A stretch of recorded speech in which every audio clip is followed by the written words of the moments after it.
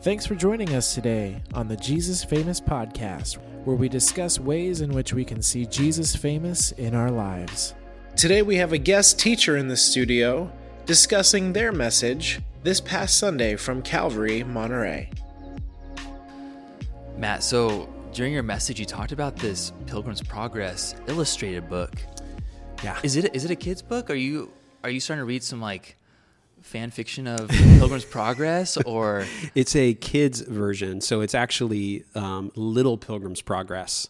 Because the original Pilgrim's Progress, I mean, it gets a little hairy and scary, and it's intense. Mm-hmm. But this version, which to me is just one of the best that I've seen, actually dumbs down some of the language, simplifies some of the story, and then also the illustrations are all the characters are animals.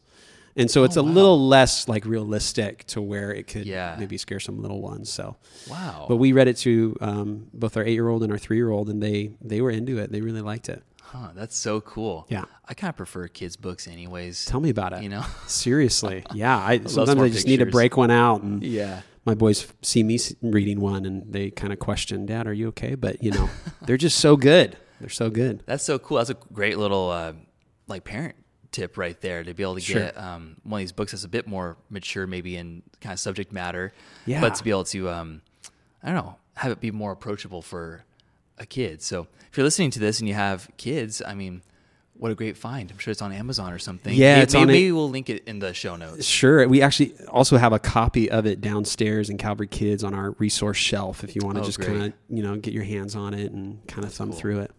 That's great, man. Yeah. I loved that you brought up Pilgrim's Progress and talked about, them going through the dungeon and getting out of the dungeon. And the thing that got them out was promises, right? Is that what you said? It was the key is called promise. Yeah. The key of promise. And how good is it that God's word is just full of promise? It's good. It's true. I just loved that your message today was all about God's word and the truthfulness of it, the goodness of it, that the word really leads us through our doubt, like you were saying, our unbelief. It's so encouraging. And it's fun to talk with you about this, Matt, because I know you're our kids pastor, our family pastor, but you're also a very fellow Bible nerd. And I don't think any one of us would say that we're experts when it comes to the Bible, but we love the Bible. Yeah. It's good for us. We want to digest it, and we want it to be a part of our lives. And so I was really glad that you talked about the Bible today, how we can hold on to it. I wanted to talk through some of the kind of tips that you went through, the 4 things that you spent some time on. But before that, I was curious. I wanted to ask you about apologetics, because I know for you, as long as I've known you, you've had a real heart for defending the faith and Scripture.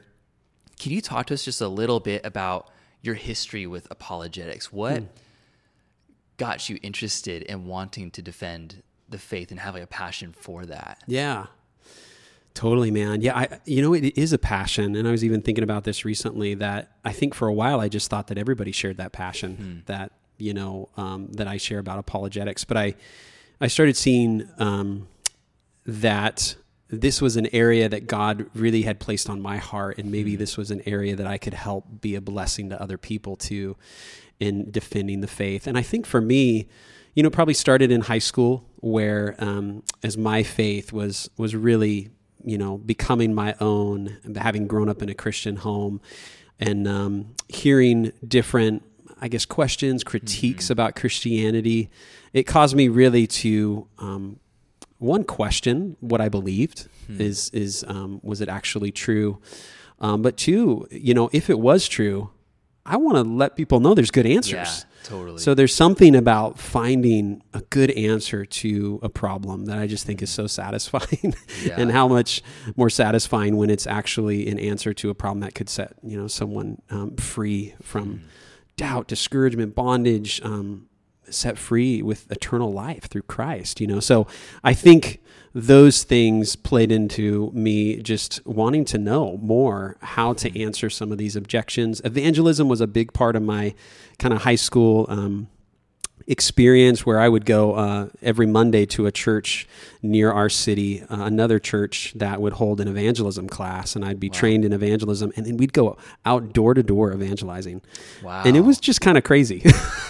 And we would do a quick little questionnaire. It wasn't a survey, because surveys you have to tally results. We were doing a questionnaire, which was just basically an excuse to have spiritual conversations with people. And it was a blast. I did that for 2 years, basically every Monday night.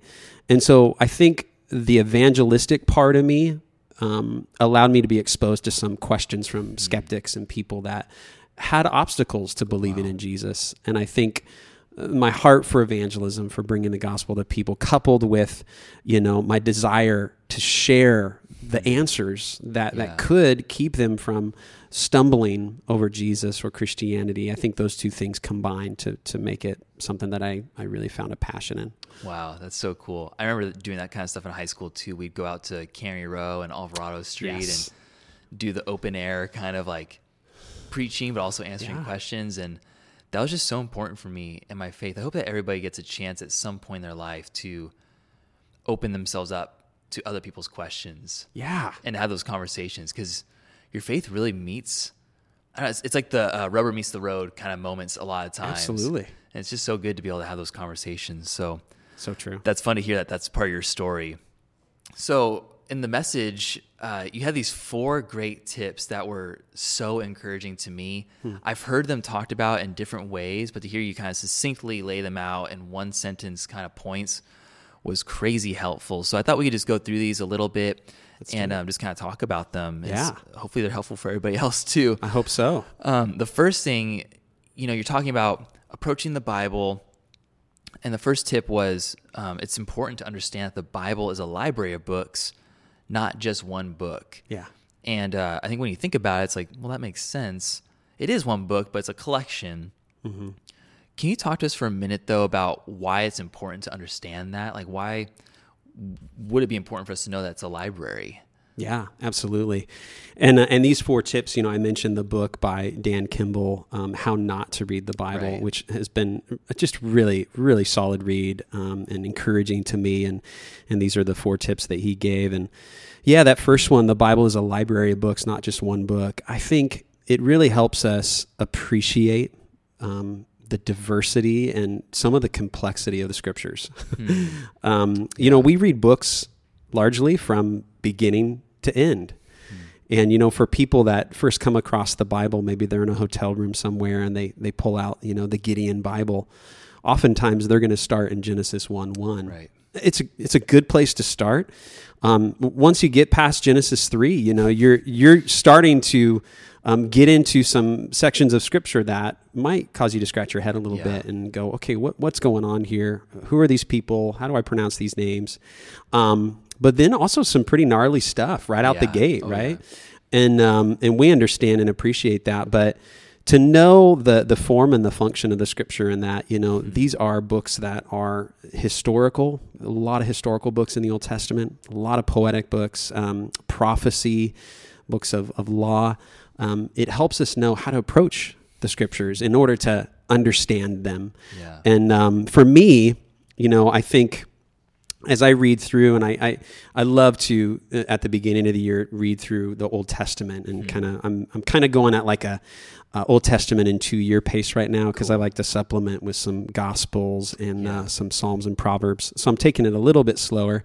Dad with 2 kids, just sometimes you get behind on that Old Testament reading plan or one year reading plan, and it gets hard to catch up. So this is a good pace for me, but it's helpful for me to remember as I'm reading through Genesis, Exodus, Leviticus. This is narrative. This is historical narrative, and it is talking about specific people that God was using at a specific time in history. And what that shows me is that I mentioned this in the sermon, there are going to be things that the Bible records that it's not necessarily recommending.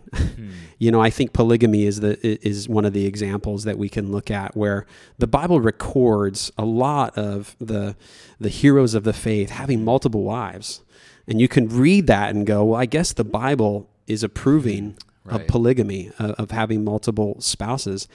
And yet you read through the scriptures, and from Genesis, 2 and 3, we realize that God's intention for mankind, for flourishing, is that one man, one woman in marriage, a covenant marriage relationship.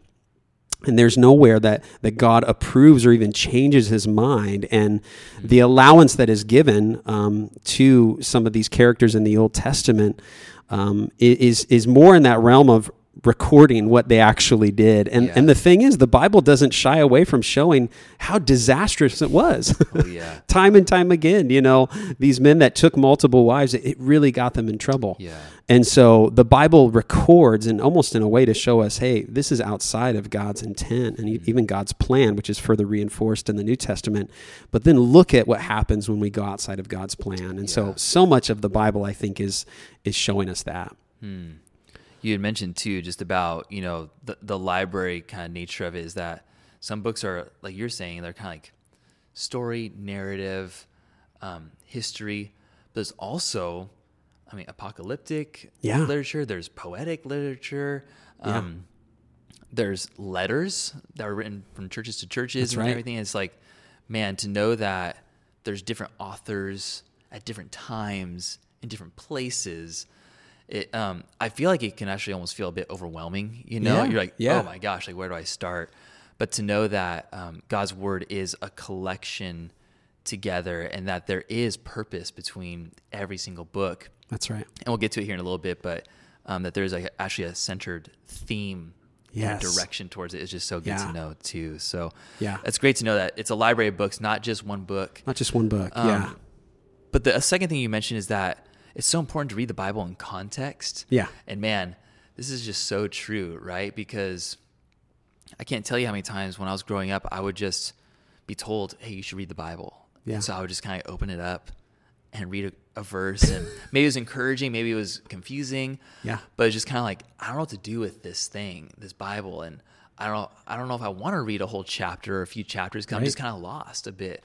So I wanted to ask you, about reading the Bible in context. Like, are there any practices to reading in context? Like, do you recommend reading a certain amount of the Bible to get context? Do you recommend doing online research before you read a Bible book? Or how would you go about like reading something in context? Yeah, that's a great question. I heard one kind of fun way to think about it is to have what somebody called 20/20 vision. And that's you read 20 verses before a verse, 20 verses after. And you can kind of get, in that sense, what's going on if you do decide to kind of parachute into a certain verse or a certain section of scripture. Yeah, I think, the chapter delineations, verse delineations, we know those weren't originally in the scriptures. Those are added in to make, I think, public reading more accessible and easy, and even private reading. But, I think when it comes to really getting a context, there are some really helpful tools out there. That's one thing that the internet has done, is created so many study tools that are just easily available and accessible. And, good books that can allow us to get kind of that 30,000 foot view of what is it that we are reading. In fact, in that book that I mentioned, How Not to Read the Bible by Dan Kimball, he's got a great section where he breaks up the Bible, the whole grand story of the Bible, into kind of 6 movements. And I found that to be really helpful. 6 movements. And I actually don't have those offhand, but you can get his book and you can check that out. But things like that are going to allow us to see, okay, I'm in a book of prophecy. And so there's going to be a lot of things in here that I'll probably need to look up, maybe a David Guzik commentary online, which is a great resource. You can even just Google David Guzik and then whatever chapter you're reading, and that will give you some helpful kind of backing. I think a study Bible is another tool that can be really helpful in gaining a fuller kind of context to Scripture. I know when my wife first got saved, she had, I think it was the New King James Study Bible. And it's just a Bible that has all, regular scriptures and chapters and books and all, but it has just a little commentary, at the bottom for every verse. And I find that to be really helpful when we're kind of going, okay, what's happening here? I know I probably should know, but I don't. Dude, And then, I think another maybe thing is reading scripture in community, in a sense, where when we encounter things that cause us to question or we don't really fully understand, man, to be able to talk to a trusted, brother or sister in Christ and to be able to be conversational about scripture, to have more of those conversations, I think could be really, really edifying and really helpful. That's so good. I loved your point about a study Bible too, because it can be so easy to try to look up some resources and just kind of get, again, like maybe overwhelmed with all the different YouTube videos or the podcasts. Yeah. But to be like, all right, here's my Bible with some good commentary in it. That really is so helpful. That's been helpful for me in my life too. Yeah. I just make a, a mention too that if you're listening to this, you're familiar with our pastor, Nate Holdridge, at nateholdridge.com. He's got, I don't remember how many books he's preached and taught through, but so many. So many. Yeah. And a lot of those books that you kind of just need some extra help, like totally Revelation or Genesis or some of the prophetic books that you're mentioning, you kind of just need a little bit of help, Yeah. So those messages and those articles are really helpful too. But good. Yeah. reading the Bible in context, man, just crazy helpful. I loved your term, don't parachute in, because you might crash. Yeah. It can get bad real quick. Totally. But read the Bible in context. Totally. Okay, this third one is something that I remember I first heard it and it rocked my world. The Bible is written for us, not to us. I always thought it was written to me. Yeah. And it makes it confusing when it's like that, Sure. because you start to think that some things that are kind of commanded maybe in the Old Testament or even in the New Testament that are just a little, you don't know how to receive it if you think it's coming straight for you. Yeah. But again, the Bible's a library of books when you can see that it's not written to you, but it's written for you. There are general truths and practices that are found in it that are so helpful.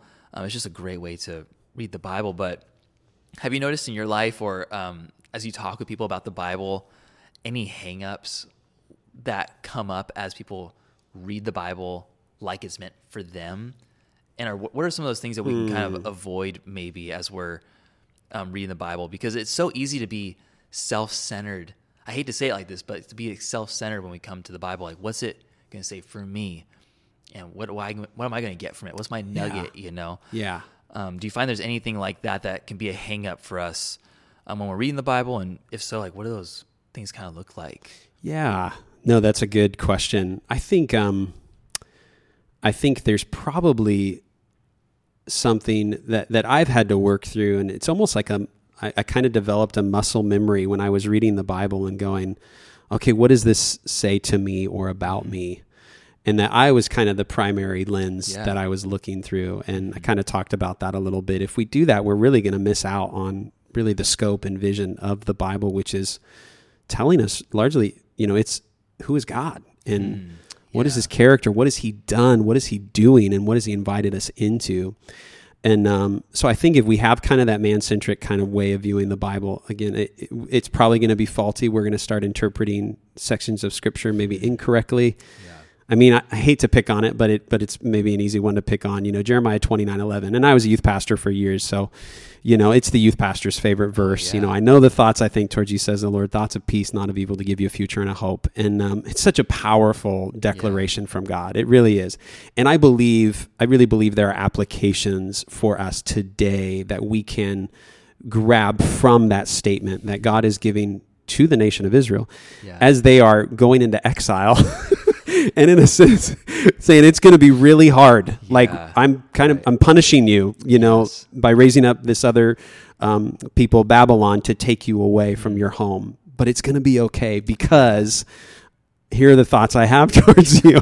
And so even the context is not necessarily like, man, God, you want me to get that promotion, you want me to succeed, or whatever it is. It's like, hey, when it's really gnarly, when it seems like God has left you, he hasn't, because he's a God who thinks good towards you. He thinks thoughts that are, for your ultimate future, not necessarily the future that you want, but so I think that's one example of, written for us, but that was a specific, instruction to Israel.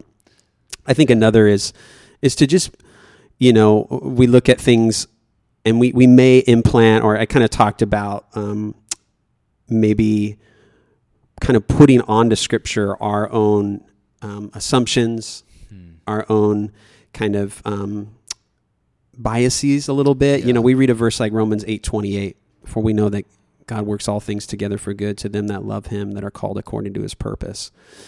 And, if we're not careful, we can look and we could even say like, hey, I did this really terrible thing and I sinned in this way, but God's going to work it together for my good.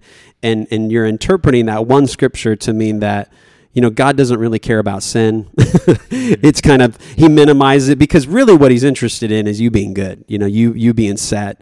And there is kind of this self-help way to read the Bible that I just think so drains it of its real power and its significance and its meaning, and it's really weak. So I want people to know more about the Bible, how to approach the Bible, so we can mine the gold and we can get the nuggets out of it that it really is intended for.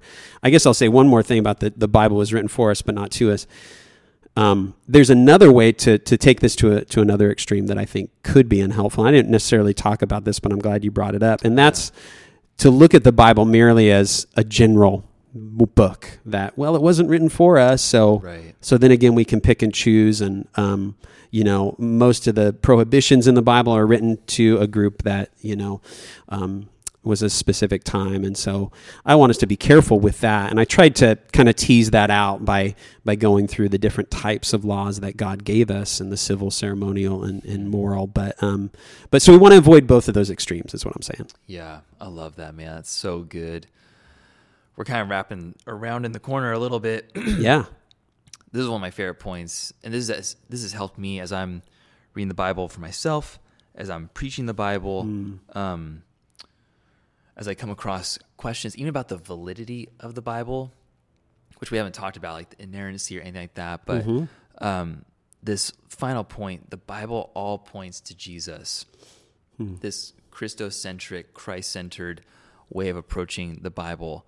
I know when I grew up reading the Bible, I didn't know that, and stories felt like a bit fragmented, and it is kind of like, okay, how is this all working together, And I don't remember who told me this. You referenced John 5:39, where Jesus says, this is all pointing to me, But I remember hearing that and being like, oh, that makes so much sense. It helps us really understand how to approach Scripture. And it's been so helpful for me as we've been talking about Nehemiah. The way he's been framing Nehemiah has just been so helpful in pointing it straight to Jesus. But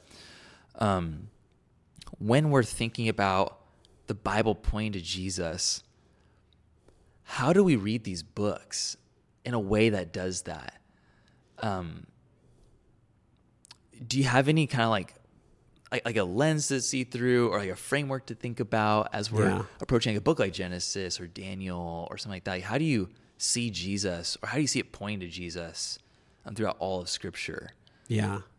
We need to develop an elaborate highlighter system for the Old Testament. No, I heard a guy talk about that, and I was like, that is so cool. I wish I was that dialed in. I mean, he had a highlighter for every promise. He had a highlighter for every promise, a prophecy, highlighter for every law, every aspect of God's character. I mean, his Bible was just this rainbow, as you would look through it, which is such a cool idea.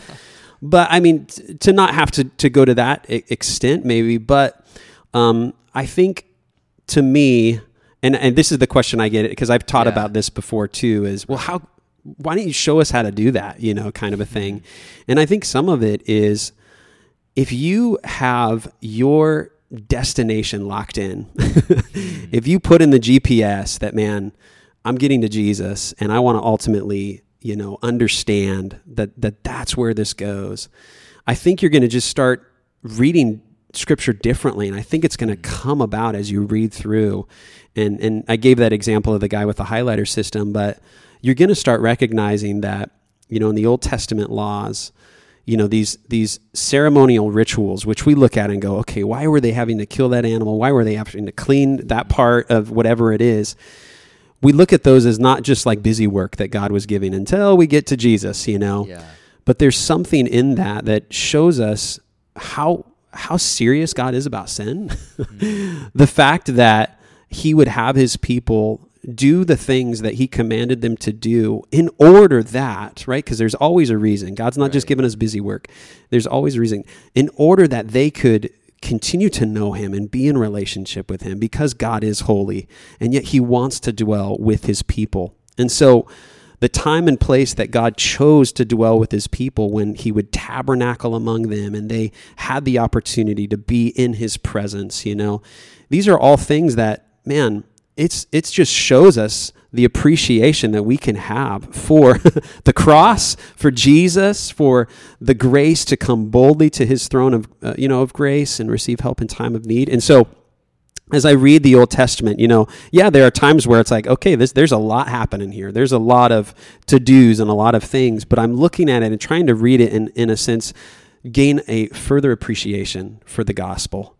That, man, Lord, this is how your people interacted with you at one time in history. And now I get to see ahead to the cross, and post the cross, I get to see the empty tomb. And now for me, I get to come into his throne. I'm the body and I'm the temple of the Holy Spirit. And wow, how beautiful it is that God has led us to this point in time in history where we have this means of grace. And so I think it's just locking in that destination, and then those signposts are going to appear along the way. Of course, there's, I don't think reading, the Bible in a way that all points to Jesus is trying to find every moment where Jesus shows up. Yeah. The Christophanies, or is this, the type of Christ? I think those things are great. I think David is a type of Christ, Joseph is a type of Christ. I love reading those characters that way. Yes, they're not Jesus. Jesus is the true and better David. Right. Joseph's the true and better, or Jesus is the true and better Joseph. So those things can be really helpful. But I think just approaching the Bible in that big picture way can really help us as we kind of go along. So how about you, Riley? I know that this is actually a point that I just really appreciated you sharing. This was years ago. We did some different teachings for our staff, and I still remember the teaching you gave on the inerrancy of Scripture, and you brought up this point. Yeah. And I remember there's a book, I think, called Unbreakable. Yes, you recommended that to me. Yeah, I think you recommended it to me, bro. Man, look at this. You won't even take the recommend. You're like so self-effacing and like others-centered. Oh, geez. Yeah, but that's a good book, I think, right? We could recommend that one to our audience. It's short. Yeah, if you're short. 90 pages. If that. I mean, a tiny little book, and it's like the size of your phone. If you have I have a small phone, but if you have the font's really small, then, huh? If you have one of the Max iPhones or something, it's like that size. I have a Nokia flip phone, so I don't. No, I'm just kidding. For you, off the grid. Yeah. But yes, bro, to your point, like, this is so huge for me, because at the end of the day, like, for me, when I think about the Bible, I think about my faith, and I think about all the different questions that I have and that people have posed to me and my upbringing. At the end of the day, like, it's just Jesus. Like, I'm wrapped up.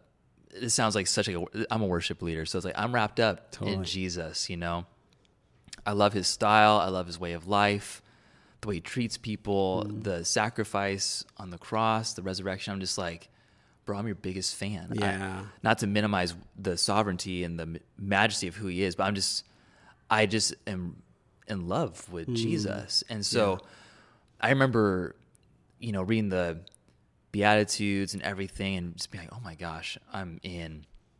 And then reading Jesus and hearing how he brought the Bible into his ministry. Yeah. And I was like, okay, I have to have I gotta have a real understanding of this book, because Jesus is about the book. Yes. And so for me, it just kind of starts with Jesus. It's so weird, and it's kind of meta, because the Bible tells me about Jesus, but Jesus tells me about the Bible. It's kind of like that. I think you actually may have said it today, but when you read the Bible, it reads you. There's like this relationship with Scripture. But yeah, when Jesus talks about the Bible and he quotes like kind of controversial passages, and I'm like, okay, if he says it, then I believe it. So it's huge for me. I love this. Good. The Bible just points straight back. That's good to Jesus. Yeah. Matt, I was curious if we could just close up the conversation with maybe an encouragement to people. Yeah. Because we haven't been encouraging them up to this point. If you're still listening. If you're still there. But I know, man, like I've had my things with the Bible, and I know you probably have too. Mm-hmm. Depending on your level of handling the Bible and understanding it, you may be discouraged by it or confused by it or have some kind of hurt in the past with the way somebody used it towards you or something, and we've all got Bible baggage kind of a thing. Bible baggage, yes, dude. And I was wondering if you could just speak a word to that person maybe who's got that baggage. How would you encourage them to pick up their Bible, to trust it, and to live their life with the Bible? Yeah. Yeah, that's so good. Yeah, I think, for me, much like you said, Riley, there of course there are questions and there are sections of Scripture that, I still know, like, Lord, this is in the Word. I'm going to accept this. I'm going to receive this because I know who you are. I don't know why this happened. I don't know why you allowed this to happen, even, instructed that this would happen, speaking mainly of, sections of the Old Testament. But I've seen too much to say that is cause for me to discount or discredit the Bible. I think it's kind of like what I said, and Nate even mentioned this last week, where, if the Bible is from God and not from man, wouldn't we have to assume that at some point it's going to offend every culture? Yeah. And if we're reading it and it's not offending us or kind of messing with us in some way, then we're probably not reading it right. Yeah. And I know for some people the Bible it's a hard book, and much like the people in John 6, this is a hard thing to accept. And that's why I think I really tried to show, you can have those difficulties. And I think even Jesus gave room for his disciples to still not know all of the ins and outs. And we find out later, when Jesus rose, that they did not understand many of the things that Jesus was saying up until this point. And then it kind of made sense for them. And so I think there are those moments where I've been reading through, and if I confront a passage or a section that, man, for whatever reason, just is unsettling in some ways, I have to sit in that. And I want to actually kind of feel the weight of that and just go, Lord, what is it that I'm feeling here? And what is it in this that makes me think that in some ways I know better about what should have been included or what shouldn't have been included? And so I got to be careful of my own arrogance in the whole thing. And that's where I feel we need to approach the word humbly. Yeah. And we just need to come with humility and just go, God, really reveal yourself to me. So that person that has challenges, you're not going to enjoy the word if you're not reading the word. And so it's that whole thing. I think somebody said, the less you read the Bible, the less you want to read the Bible. Wow. So the more you read the Bible, and this has been so true in my life, the more you read the Bible, the more you want to read the Bible. Because there's been so many times where I'm reading and I sense the Spirit illuminating something in my life or my heart. I sense Jesus, not just on the page, but actually with me, and actually his love washing over me. And those are the moments that I'm just reminded of, like you said, Jesus, you're it. Like, to whom shall we go? Yeah, right. And that's the big thing that I've kind of just been enjoying, is just looking and going, Jesus, there is no one like you. Like, your words, your life, your love, man, if I was to walk away or try to discount the word, like, I'm still left with the person of Jesus, and how do I explain him? It's like Charles Templeton, that man that was Billy Graham's right-hand guy and then had a deconversion experience, and on his deathbed, Lee Strobel interviewed him for his book, Case for Faith. And he asked Charles Templeton, do you miss anything about your faith? Because he had walked away from Christ, at that point. And he says, yeah, I miss Jesus. Wow. And that, to me, that was so profound when I read that as an 18, 19-year-old, because I thought, man, even for him, he couldn't deny that there was something so compelling and captivating about the person of Jesus. And, Jesus is the Word become flesh to dwell among us. And so he is the living Word. And so discover him, discover Jesus. And I think the Word and some of these other things, you're going to see who he is. You're going to see his character. And we may not have all our answers until glory. But man, just cling to him, continue to cling to him, and allow his Word to do a work in your heart. We pray that today's discussion has blessed you. If you enjoyed today's episode, please like, subscribe, and share so we can continue to reach people and make Jesus famous in our lives and the lives around us. Until next time, God bless.